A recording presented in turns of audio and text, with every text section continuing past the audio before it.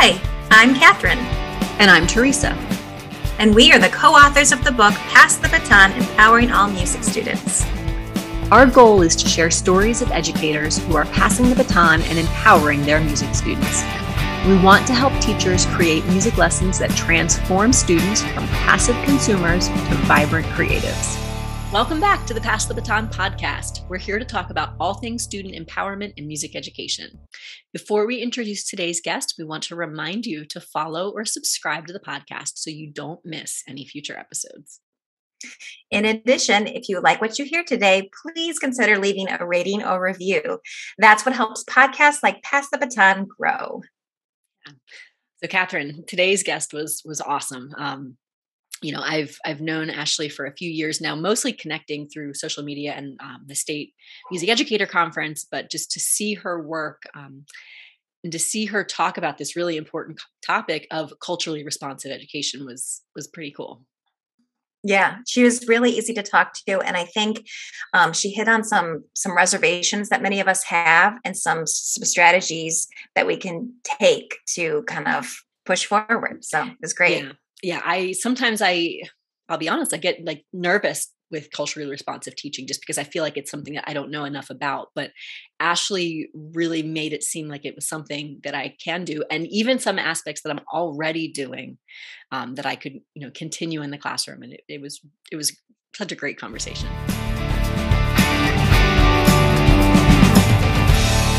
All right, welcome back, everybody. It's great to be here with you.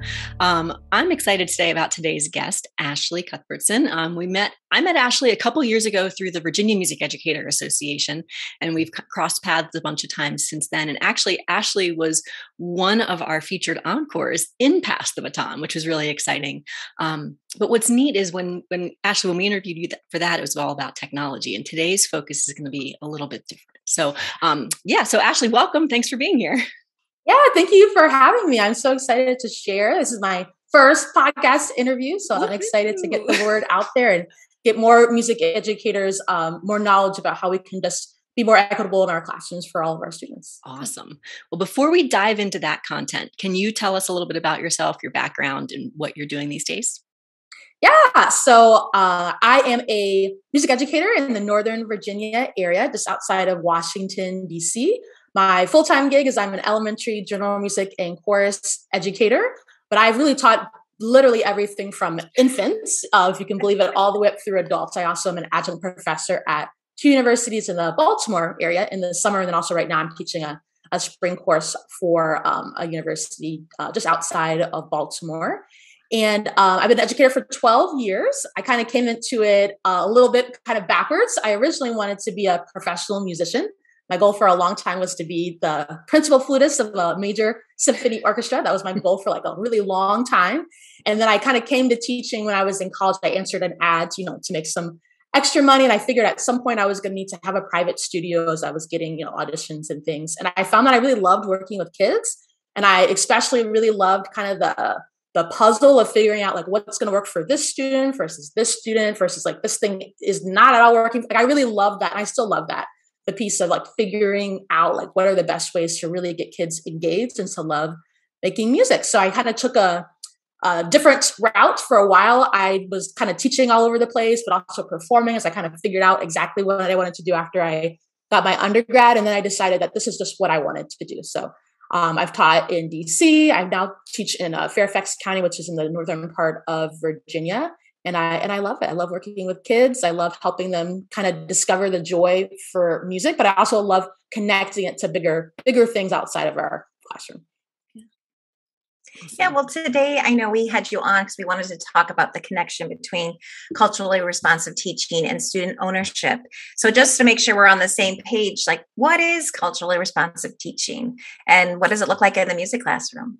Yeah, great question. So culturally responsive teaching is basically using the backgrounds, the frames of minds that students already have with them as an asset to bridge into new content to make things more relevant and meaningful for them.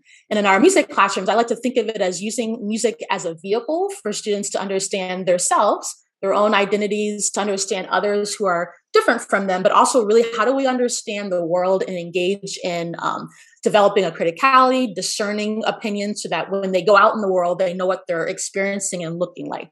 So the idea of culturally responsive teaching is how can we use the culture, which is just the value systems that folks have, like your workplace has a culture, your school has a culture, your college has it, like everywhere where there's people, there's like unspoken rules and things that people do or don't do, right? So how can we use those things that kids already understand, that context that they already understand? How can we bridge from that to the new content so we're not just putting all this random bits of information, that things really have a connection? And that's how we make things really deeply understood, is by making those connections instead of just trying to throw random bits of brand new information at them all the time. That sounds, I don't know, it sounds so awesome. And it also sounds very logical to me, what you're saying, right? It's just good teaching, I think. Yeah. It's those connections that make it so valuable and so meaningful. And I guess, I heard you say like little things like connection, making it meaningful, making it valuable. And we talk about that a lot with this whole like student ownership piece, right? We want students to have ownership of their music making because of that, because it becomes meaningful to them.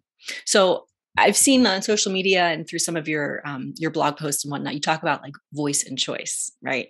And you're talking about how this voice and choice, and we're like, wait, but we talk about voice and choice. Yeah. these things go together. So can you talk more about like, how does voice and choice with culturally responsive teaching and student ownership, how do they go together? Like, tell us more about that. Yeah, well, I think it's like kind of the same thing, actually, right? Like, how do we be culturally responsive to our students? Well, first of all, we have to know who they are. How are we going to know who they are? Well, we have to hear their voice. We have to make sure that we're making space for that they have not just that they're telling us what they like, what they're interested in, but also like, what are their opinions on stuff? What are they already coming in to our music classrooms already knowing? And then the choice piece, I think, is how we really help them to have the buy-in and the ownership over their learning. So when I think of like what are culturally responsive, like little strategies that folks can do in the music classroom, it really can be as simple as, how can you take some kind of musical idea or a non-musical idea, make it musical? How can you take something that kids already are working with or understanding, and how can you show them that, like, this is something that you already know, but this is what it's called, or this is how they made it, this is how they did it, right? So that voice and choice piece is really critical, because we can't be responsive to kids that we don't know anything about. We have to hear from them. Yeah, I think that like relationships, right? Like you just have to know them. And we've talked about this, like, especially like in our last few episodes, like it just keeps coming back of like, not just knowing about a group of kids, like typically general music, K-5 kids are like this, but like, no, my kids in my classroom, in this classroom, within this, like really knowing each and every one of your kids the best that you can, which is a challenge, right? I guess that's a question too. Like, how do you do that when we have so many kids in our classrooms? Yeah. And I think that's especially at the elementary level, when you have people, I've known teachers who literally have like 800 students. I'm like, how do you even manage that? 800 kids, like, I don't even know like how your schedule works, but I think it's really doable in any classroom. But even when you have hundreds of kids, I think it's about changing your mindset from like the typical beginning of the year activities that we all do that often stop once like you get into the real learning. Really, it's how can you have those just be a part of your regular lesson plans all the time, that you're hearing from kids, that they're sharing about themselves. Every day when I see my students, we have some sort of discussion on something. And part of it is because I want them to start to think about what the lesson is going to be. But also I'm trying to learn more about them. I want to hear from them. What actually do you think about this? Do you have any experience with this? And it's just a very small thing that I do every day, but it allows me to always constantly be kind of in community with them beyond just like the music that we're going to make together. And it helps me to get to know them better. But it really takes over time developing those relationships, especially when you only see them, I only see my students twice a week. There's no way like a month of school of maybe I saw them 5 times.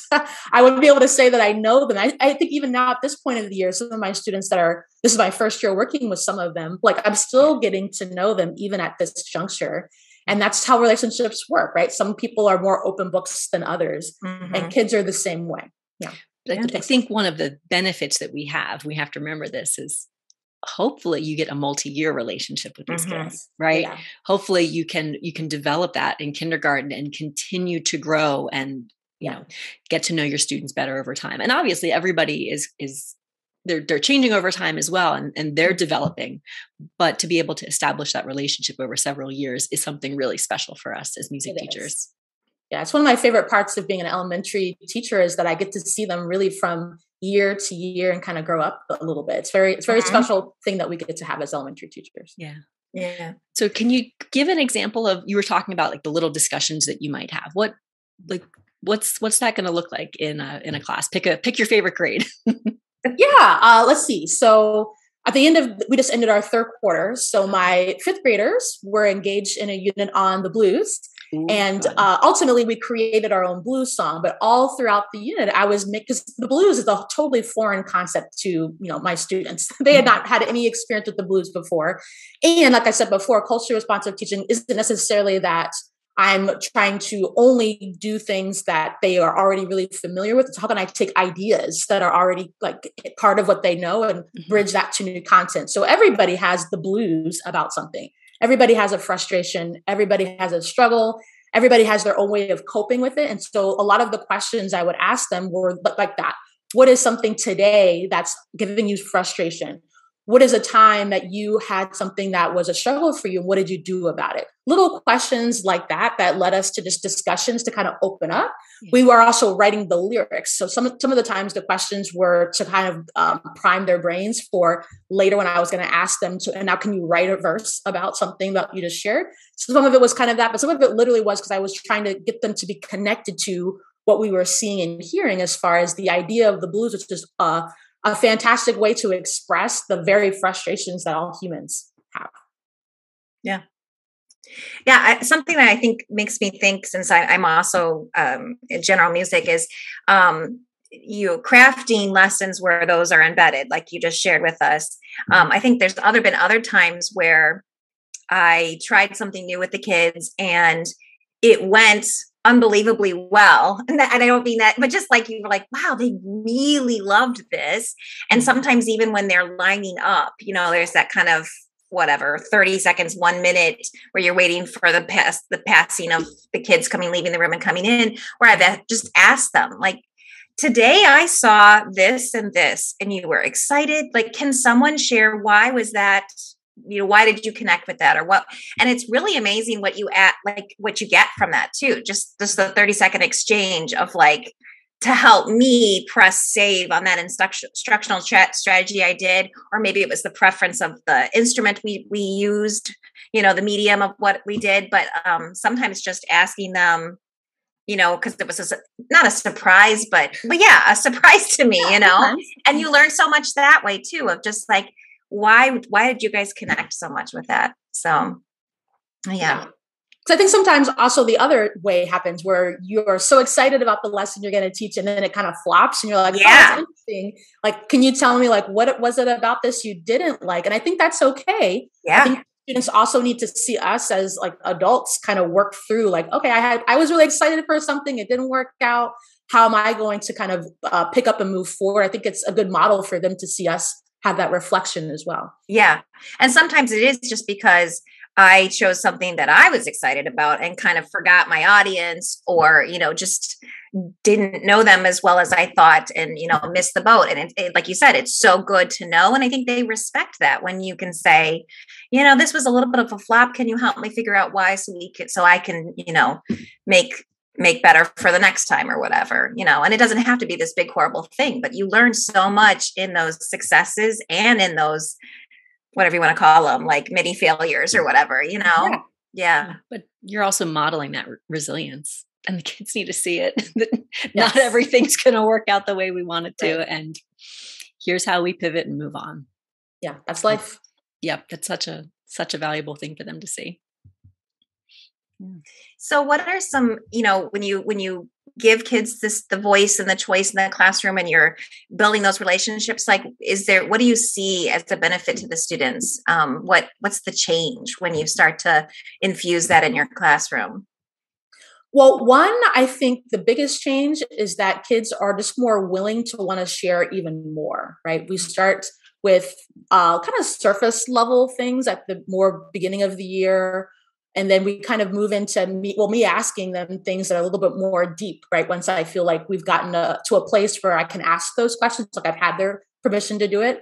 So I feel like especially and it looks different with different classrooms, right? Because literally different groups of kids have a different culture to them also. And so I would say like some classes where I feel like we have established like a really great partnership kind of culture together. It's almost like they are my peers in a way. Like when we're talking about things, I often, the last week of the quarter, I was asking them like, we're going to start our next kind of unit. What do you think we should do as we're ending the year? Like, what are some things that we haven't gotten to? Now, I already know instructionally, there's a few things that we still need to hit, right? But I am a creative enough educator that I can take their ideas for things and pair it to the standards I know that I still need to cover.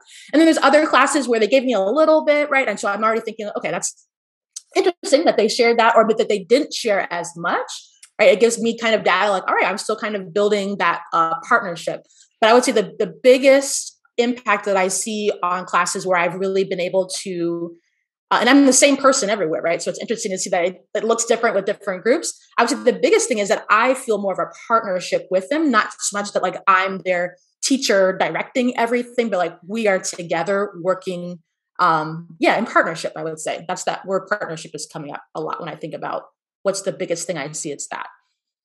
Yeah, I love that. Because, as someone who taught like instrumental and secondary, this idea of the band director, I'm the one who stands in front and I do this and I do that.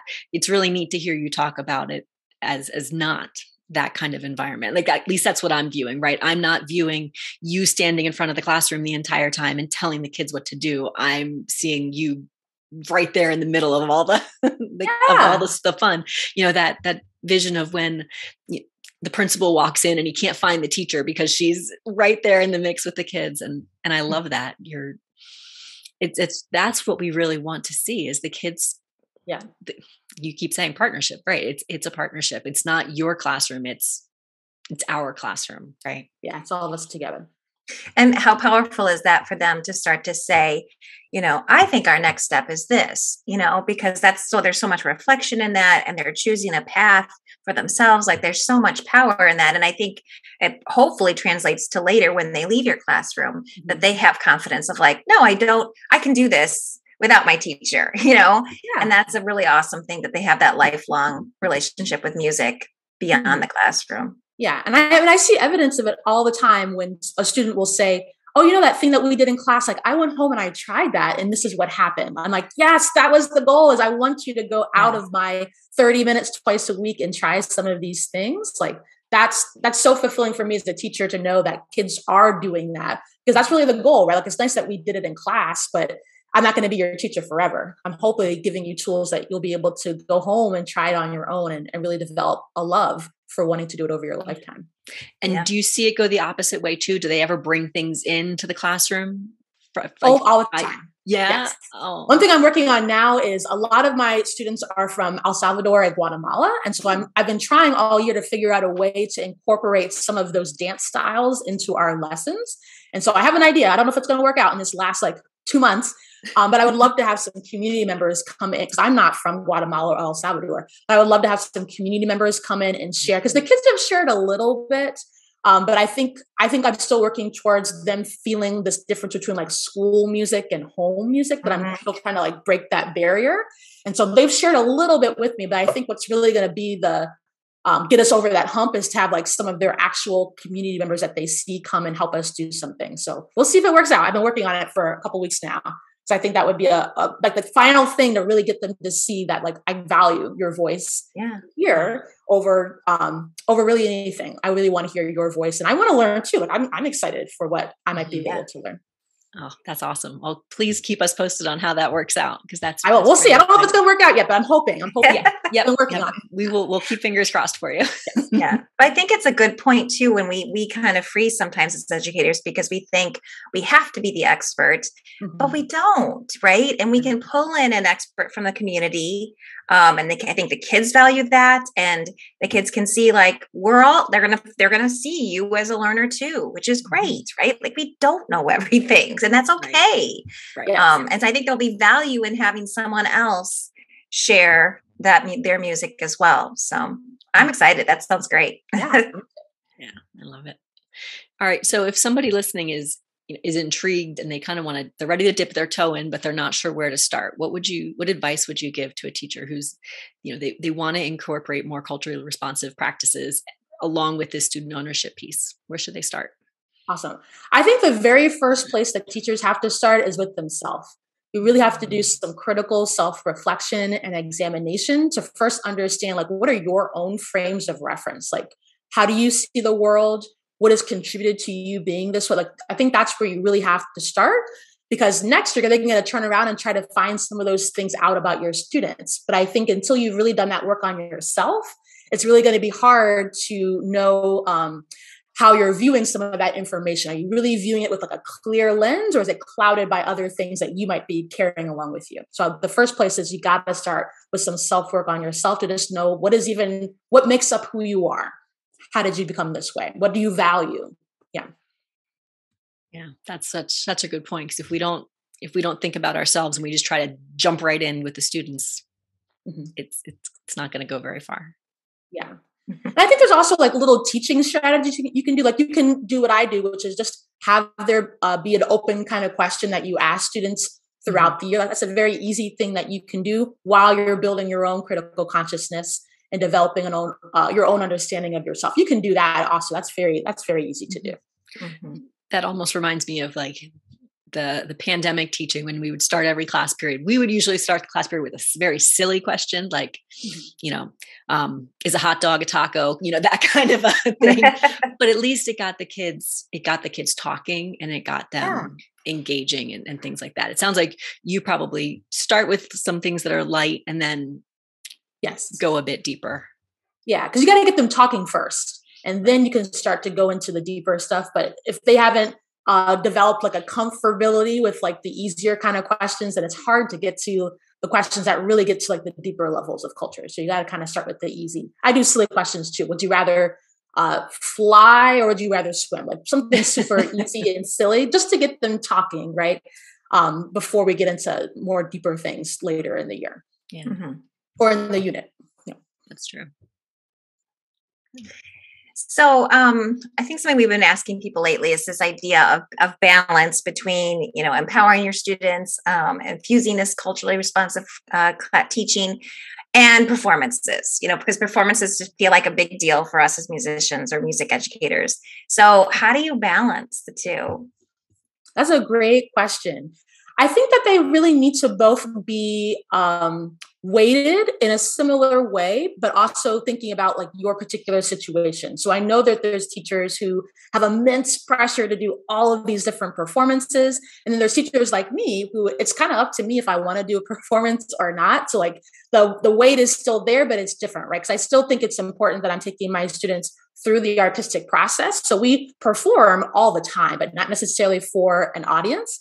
And so I would say for teachers that have a lot of pressure to do a lot of performing and concerts and like public facing kinds of things, how can you have students interact and engage with music that allows them to really think about bigger ideas while you're still rehearsing and learning the pieces? But how can there still be a bigger theme to what you're doing? And that could be a concert program that you're delving into community. How can you pick some pieces of music that allow for some conversations about community? Yes, you're still preparing for a concert, but at the end of the day, you're still going to have lots and lots of opportunities for kids to make bigger connections. And that's really what culturally responsive teaching is about. It's more than just the specific discipline. It's really about how can we prepare them for understanding themselves, others in the world through these bigger connections that we make through, as music teachers, through the music. But it really could be any kind of discipline that you're looking at. So thinking about like, could I have a program that focuses on a particular idea or theme? And I've seen some great ones recently. I saw one that was kind of focused on the idea of voice. And I was like, oh, that's a really good idea. And I bet all throughout that process, while the students were still learning, the technical skills to perform all those songs, that there was so much rich discussion that was happening specifically about that theme, making that bigger connection to the idea of voice. I think that's the way to do it if you're really trying to balance the performance pressure, which I know is really hard, with also making the bigger connections. which is what culturally responsive teaching is. But that makes so much sense, because really, if we're just performing the notes and the rhythms, what are we doing? Right. We need to have that connection piece, right? I think that's what makes it music. Music isn't notes on a page.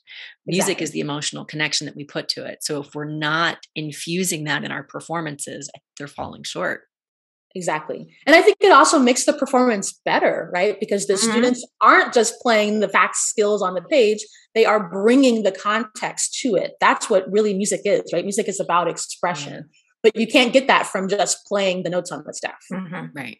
But I think sometimes it's easy for us to be like, no, but I see an F sharp, but I see, and just to focus on what we see and not going deeper into, what we feel and how we feel about it. Yeah. So yeah, that's such a good way to put it and a good way to think about it. So I think the last thing we wanted to ask is just, how can people connect with you? Learn more about your work. This is, there's so much you're doing that's awesome. So we want to know more about what you're doing. Yeah. The easiest way to get in touch with me is to find me on my website, which is just www.ashleycuthbertson.com. My name, try to keep it simple for folks. So you can find me there. I do have a email newsletter that I send out every week. And that's usually where I also send out my blog posts that I write almost every week. And so the easiest way to really keep up with what I'm doing is to, one, go on my website, but also to sign up for that email list, because the email list is really where I'm cultivating a community of music educators that are really trying to make this transformation in our music ed space, past just reading the notes on the page and the facts and the skills, but really, how do we cultivate these bigger connections that make learning deep for all of our students, not just some of our students, but really everybody, so that it's an inclusive space. And some of those more insightful things I keep for the people who are on my newsletter list. So that's the best way to connect. I also do a monthly free webinar series. Usually it's at the end of the month. And so if you keep your eye on my social media, or if you're on my newsletter list, you will have access to that. I usually do it the last week of the month, and then you have access to it for a week afterwards. So that's the best way. Oh, then I'm also on social media. So you can find me on Twitter, Instagram, and Facebook. My handle is just @acuthbertson and the number 1010.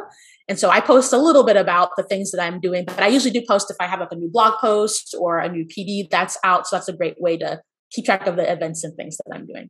Awesome. We'll make sure that we link all those things in the show notes. And as an email subscriber, I can give a big thumbs up that that's something you definitely want to be, awesome. To check out. Great. Yeah. And I'll also mention that in addition to my full-time work, I also do PD with schools, districts, and organizations. And so if people are looking for me to work directly with you or your school team, I am booking now for next school year. And so if you're interested in that, you can reach out to me directly or find when I post some of those things.